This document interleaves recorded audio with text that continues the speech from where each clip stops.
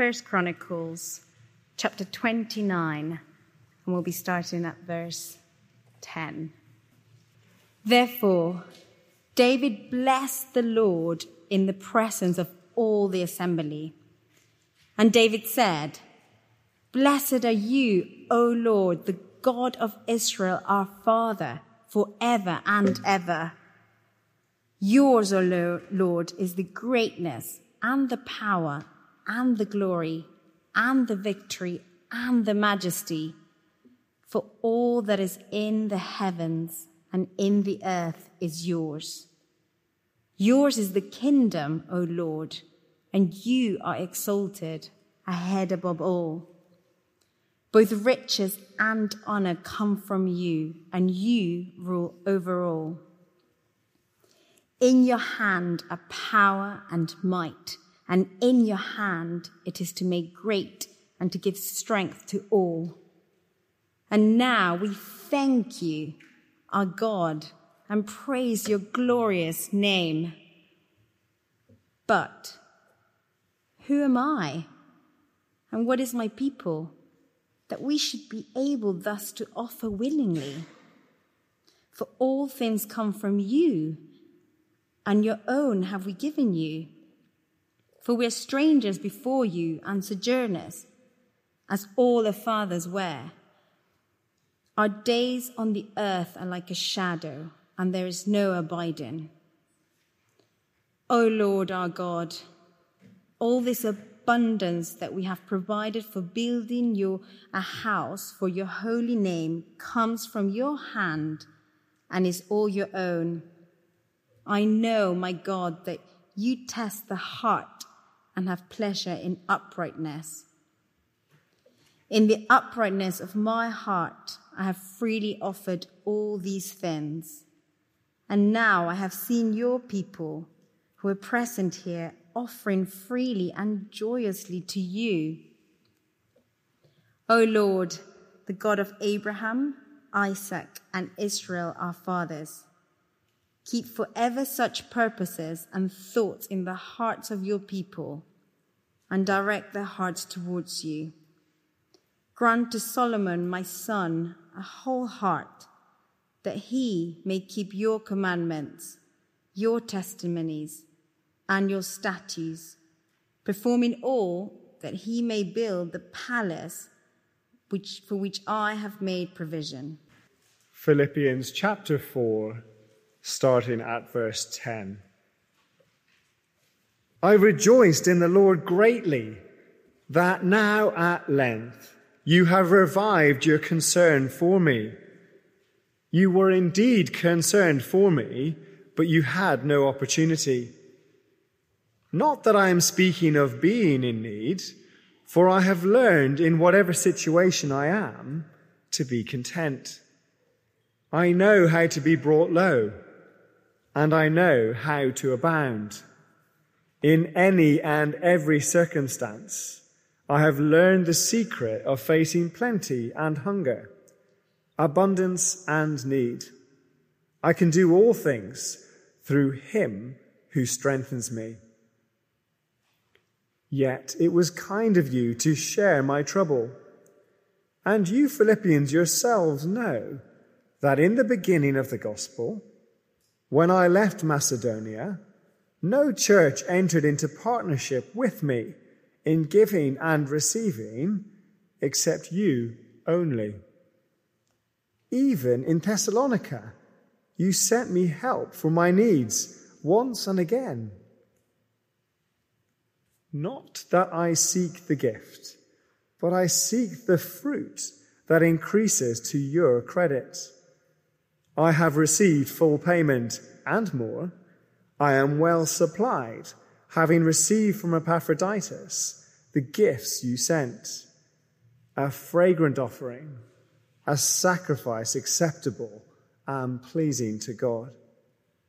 And my God will supply every need of yours, according to his riches in glory in Christ Jesus.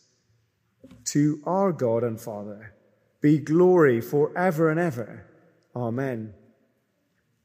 Greet every saint in Christ Jesus. The brothers who are with me greet you. All the saints greet you, especially those of Caesar's household. The grace of the Lord Jesus Christ be with your spirit. Let me ask you, do you want to be rich? Really rich? Are you rich? What do you have? Being rich is possible. Maybe you're squirming already. That sort of talk puts you right off. You wouldn't put it like that at all. No, that's not me at all. Not rich, necessarily. But you would like to be content. Of course, doesn't everyone? Is that really too much to ask? So let me ask you, are you content? Is that too much to ask? Well, it is possible. So if you want to be rich, or at least content this afternoon, well done, you've come to the right place. The Apostle Paul is going to show us how to be content, but he doesn't stop there. He will go on to show us how to be rich. So we've come to this last installment of our series in the letter to the Philippians. And as we've heard in these verses, Paul deals with some practical matters between him and his readers. But as ever, Paul is saying more than that. In particular, he knows if we've read this letter or they've heard it, he'll know what will be on their minds. Because if we've been paying attention all the way through so far, well, we'll be realizing the weight of what we've heard. We'll have realized that following Christ cannot be any mere hobby. It's not something we do if we feel like it. It's not something we might add to other things we were doing or pursuing already. If Jesus is Lord, then everything, all of life, must change. Who we are, what we do, what we live for, what we give ourselves to, who we live for, who we give ourselves to. And so we're coming to the last chapter with these sort of things on our mind as the challenges that have been presented dawn on us. We are also asking, but what will this mean for my security, my resources, therefore my future? Well, that's what Paul is addressing in these verses as he closes the letter. And let me say as we begin that if we this afternoon are merely citizens of this world, his words are going to leave us unsatisfied. In fact, they really might not make any sense. Well, even more than that, you might well disagree with what he says. But if we are citizens of heaven, which as followers of Christ, that is what we really are, then we'll begin to see how we can be content, even while we are here on earth. We'll see how we should be thinking of our money and possessions because of how wealthy we are. So first, Paul tells us how to be content. Contentedness, that sounds maybe somewhat humdrum, but therefore we think, well, yeah, not too much to ask. Surely that's reasonable. Everyone thinks that, and yet at the same time it seems so elusive. I wonder, what do we think will make someone content? Or shall I put it more bluntly, what will make you content? For many of us, often we think, don't we, there's just that one thing. If only I had that one item, that job, or that relationship, or that position, whatever it is, if I had that, then I would be content. Although you'd have thought we'd have learnt by now. What I mean is, I guess in the past, there was that one thing we thought, if only I had that, it would make everything right. And we got it. But what then happened? Well, we might have been on a high for a bit. But soon enough, there was that new aspiration, if only I get that. And on it goes. Or maybe it doesn't go on in that. Maybe you did set up that one thing for contentment, and it's never come. We haven't had it. Maybe this has gone on for years. Maybe even now it looks as if we're never going to get it. Does that mean then we can never be content? And it's not just not being content. If that's our situation, maybe there's been a growing resentment, even bitterness, even towards God. Why won't he just give me this one thing? So therefore, should we give up on being content. Paul says, no, listen in. He wants to show us. Starting with verse 10, he says, I rejoiced in the Lord greatly that now at length you have revived your concern for me. You were indeed concerned for me, but you had no opportunity. So Paul is rejoicing yet again. We've seen this so many times. Why? Well, he's had in view this generosity the Philippians have shown towards him. And Paul is grateful for that gift. But that improvement, if you like, in his own personal circumstances is not the reason for his rejoicing. So what is it? Well, after all, as he goes on in verse 11, not that I'm speaking of being in need, for I've learned in whatever situation I am to be content. Here's the dictionary definition of contentedness. It is feeling or showing satisfaction with one's possessions, status, or situation. But notice what Paul is saying here. Contentment is independent of our earthly circumstances. If that is true, that is why, whatever our situation here and now, contentment is possible. You don't need the next thing before you can be content. I wonder if at this stage, do you actually believe that? Virtually nobody in London does. It's all about what they've got here and now down here. Paul says no, and he speaks, as we've heard, from experience. He goes on in verse 12, I know how to be brought low, and I know how to abound. In any and every circumstance, I have learned the secret of facing plenty and hunger, abundance and need. We must keep remembering Paul's situation as he writes. Remember, on earth, here he is languishing in this grim prison cell. He has a story of hardships, persecutions, trials. And even now, his life is in the balance. His days, in fact, might be very short. But notice, Paul doesn't say, once I've escaped the death penalty, or once I'm given my freedom, or once I can get on with productive ministry, then I'll be content. No, he says he's content right now. But do notice when else Paul says he is content. I guess we're used to the idea that we are not content if we don't have enough, don't have what we need. But what about when you have enough, or even more than enough? Think of the wealthiest people you know. Are they content? Are they happy? I doubt it. And even so, we see that in others, but we make the assumption it'll be different for me. If I had plenty, well, then I would be content. But would we? Do you really think that would make the difference? And in fact, we could ask it right now, because just about all of us here are in this situation today. I wonder if you thought, just as we were discussing whether you were in the need or the plenty or somewhere in between, Paul would say, you, virtually all of us, have plenty right now. We have far more than simple food, clothing, and shelter. So are we content today? Or are we still struggling, still trapped without thinking, if only I had, then? So the Apostle Paul, even when abounding, even in plenty, was content. Maybe that's even more remarkable. But that just shows truly his contentment did not depend on these earthly circumstances and things. Take them away, which happened far too often for Paul, still he was content. So what then is his secret? He tells us, verse 13, I can do all things through him who strengthens me. Now, in the last couple of weeks, we've seen Paul's got us thinking about the Christian life as running the race. Zarnell Hughes is the very fast British sprint champion.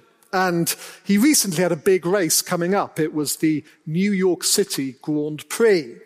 And BBC showed us his journal, which he had written before the race.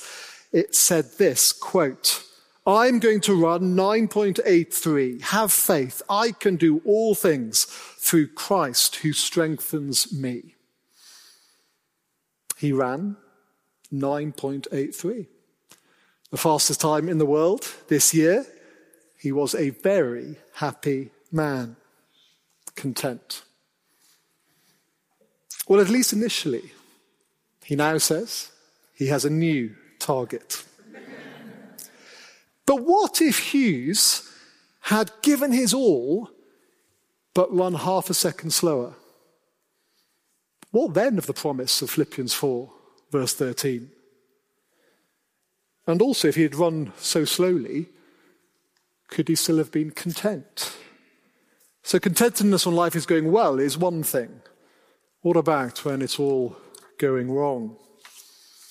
Apostle Paul says, I can do all things through him who gives me strength. Now this verse is often taken out of, we might say ripped out of context. A bit like those verses we saw last week.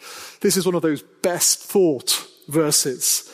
That is, you come up with your earthly aim and your ambition, and you just layer it over with a bit of spirituality, and you go to this verse, except that's not what it's about at all. I mean, that's obvious, isn't it? If your aim is to jump over the moon, this verse is not going to help you. The point of this verse is to those who have listened to Philippians so far. You've heard the challenges of living all out for Christ, to keep putting the interests of others before your own, to rejoice even in hardship, to proclaim Christ even in the midst of hostility. Paul says, I can do all these things through him who strengthens me. And that all things must include being content in all these things, come what may. So what are we learning then about contentedness? Look online, and many will advise us we must find strength from within, find some sort of stoic self-sufficiency, that somehow we tell ourselves we have the resources to get through this. Well, notice that is not what the Apostle Paul is saying. It is not that he is a superhero Christian at all. In fact, contentedness, true contentedness comes when we realize, actually, I can't make it through of myself. But I do know the Lord, and he has the strength to get me through.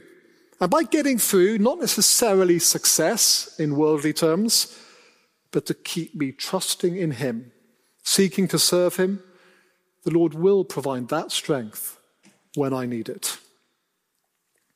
Contentedness. Sometimes people associate that, don't they, with passivity. Sometimes we say of someone, he or she is content, by which we mean, so they're not really now going to do anything.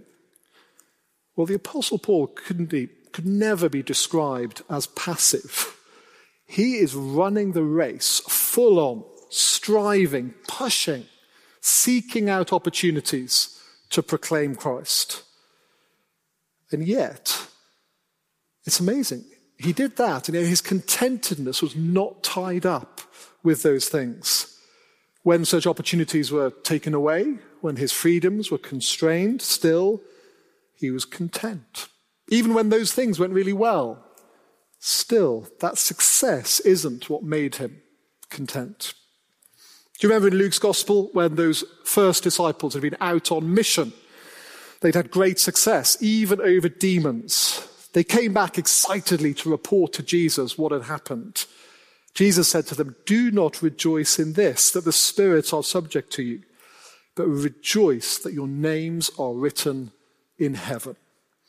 And the Apostle Paul had learned that lesson. Remember that definition earlier of contentedness? It's actually right. It is about one's possessions, status, and situation. But only if we are thinking as heavenly citizens, which is what we are. Our names are in the book of life. We are in Christ. We have a guaranteed future with him. With all of that, we can be content. And that's Paul's mindset. This mindset, if you like, first comes when you turn to Christ as a gift, but then in experience, Paul, like us, needs to learn in all of life and ministry to think this way. And I hope you've thought this, as we've seen this in Paul, it's utterly remarkable This contentedness is what the world longs for, but it's so elusive. And we do long for it because we were made to be content, but never to be content with the things of this world. If we look for contentedness only down here, we will forever be frustrated. We were made for more, and we can have it. And then true contentment will come. And it's far from humdrum. It is wonderful to have this. The world will see it in believers and not understand it, can't get their heads around it. Because after all, remember last time? The peace of God surpasses all understanding. But in Paul, we see it. He was content. And in Christ, so can we. How to be content. Next, how to be rich. So Paul has said he's content whether in abundance or need. But again, he doesn't want the Philippians to hear this as if he's ungrateful for their gift. So let's read on verse 14. He says, "Yet it was kind of you to share my trouble. And you Philippians yourselves know that in the beginning of the gospel, when I left Macedonia, no church entered into partnership with me in giving and receiving except you only. Even in Thessalonica, you sent me help for my needs once and again." So verse 14, we come back to a theme of this letter, partnership, gospel partnership. We've seen so much about striving side by side with fellow believers for the sake of the gospel. And now Paul spells it out. Gospel partnership includes money, because gospel ministry costs money. No one else is going to give resources for gospel advance. Unbelievers don't care for it. They are never going to make sacrifices for it. So the question is, what do Christian believers like us spend our money on? And the answer is, like everybody else, we spend our money on what we think is important. Your bank statement and mine will reveal what we think is valuable, because that's where we put our resources. And the Philippians had realized very quickly what really mattered. That's the significance of these geographical details which Paul includes here. If you put it together with Acts 16 and 17, we realize that Paul took the gospel to Philippi, which was in Macedonia. It was the leading city of that region. And when he got there, Paul was opposed, he was beaten, he was imprisoned. No doubt that made a striking impact on those first believers who'd heard the message when they saw what had happened to Paul. The very next step for Paul, once he was released on this mission trip, was Thessalonica. And that is the point here. Already, those new Philippian Christians had decided that gospel ministry was worth backing financially. And that's what they did. Right from the beginning, as soon as Paul moved on, they backed him. And we can say it was no flash in the pan, initial enthusiasm. This was a habit they had established because, as Paul wrote this letter, it was probably a decade or so later, and still they are giving financial support to gospel ministry. And so Paul is rejoicing. Why is that? Again, not the reason we might think. Verse 17, "Not that I seek the gift, but I seek the fruit that increases to your credit." So Paul wasn't excited about this giving because of what it meant for him, but rather for what it meant for the Philippians and what it showed about them. Paul could see they'd got it. Right from the beginning, they'd understood the weight of the gospel. That in the language of this letter, it's about salvation and destruction, about heaven and hell, about a glorious future for all who know Christ. They had grasped the surpassing worth of knowing Christ Jesus as Lord. And those who've grasped that, enjoyed that relationship, will want others to share in it too. And not just in it would be nice for them, I'd like lots of people to become Christians sort of way. No, the Philippians realized this was going to cost money, their money. So they entered into this gospel partnership. They got out their wallets and their purses and gave. And as Paul sees this in the Philippians, it's almost as if he can see their heavenly bank accounts, which in fact are very healthy and growing, even as down here they are giving away what they had like this. Do you remember that rich young man that Jesus once met? That man had wealth. Or really we should say he had worldly wealth. But remember, he wasn't content, was he?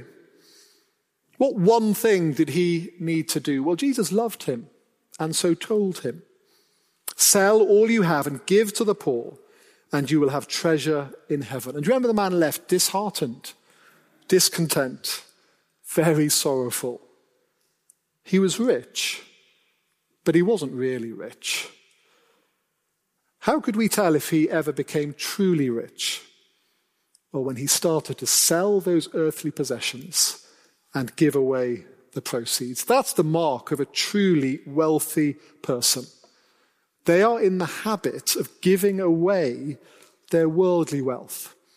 And not like sometimes around here in the city for the sake of being known as a patron or a donor, getting their name on that plaque or anything like that. Not at all. Rather, the truly rich person knows that their wealth is what they have in Christ.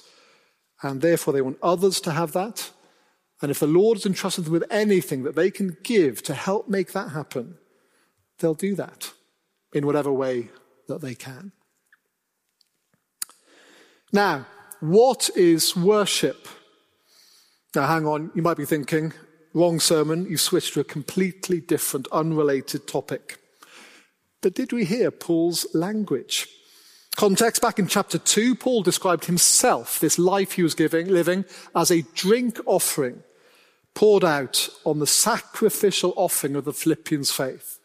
Now notice here how in verse 18, Paul describes the Philippians' gospel partnership as a fragrant offering, an acceptable sacrifice, a sacrifice acceptable and pleasing to God. I wonder, did you realize what we've been thinking about all afternoon is worship? Because there's always the temptation, isn't there, to compartmentalize our lives. As if being a Christian, well, that's focused on here on a Sunday afternoon or Tuesday evening or now Wednesday evening in this building. As if it's about certain activities, religious activities that we do, but not really about the everyday stuff. Paul is reminding us here, true worship is about all of life. Every time we get out the card or the phone to pay, question is, are we worshipping as we should? Because some Christians take a very long time to realize that if Jesus is Lord of all, that all includes the piggy bank. But not these Philippians. They'd realized. And so the way they'd used their money, they gave it in gospel partnership. Well, Paul says that is true worship, acceptable, pleasing to God. Which, of course, doesn't mean that this is easy. Maybe even as the Philippians did this, they couldn't help but wondering, but will my needs be met? Well, Paul does want to encourage them with, of course, what they knew already, which is what he says in verse 19. My God will supply every need of yours according to his riches in glory in Christ Jesus. Paul knows we have our earthly needs, just like our Heavenly Father does. Paul had his needs. So, as we heard last time, we'll bring our requests to our Heavenly Father. And we'll do that not worrying, so to speak, can God cover this or not? Of course he can. Riches in glory. That may include then giving us material provision here on earth. But even if it's not God's plan for us right now to receive whatever that was we were thinking we were needing, God will always give us what we need to keep trusting in him, whether in need or in plenty. So how to be rich? You are rich in Christ. And if that answer to you is simply a letdown to hear that, well, maybe you haven't yet come to know the surpassing worth of knowing Christ Jesus as Lord. But if we do know Christ, we do need to be reminded and challenged about these things.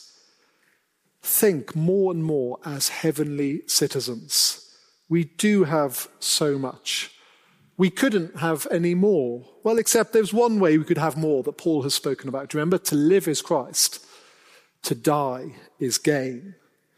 But until that gain, we want to use whatever earthly resources we've been given, entrusted with what really matters for this true worship for gospel partnership, for the sake of others.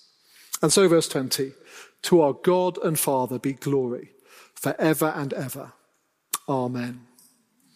All that remains of these concluding comments. Greet every saint in Christ Jesus. The brothers who are with me greet you. All the saints greet you, especially those of Caesar's household. Notice Paul's emphasis again, people, and particularly fellow believers, and especially those of Caesar's household. Isn't that astonishing?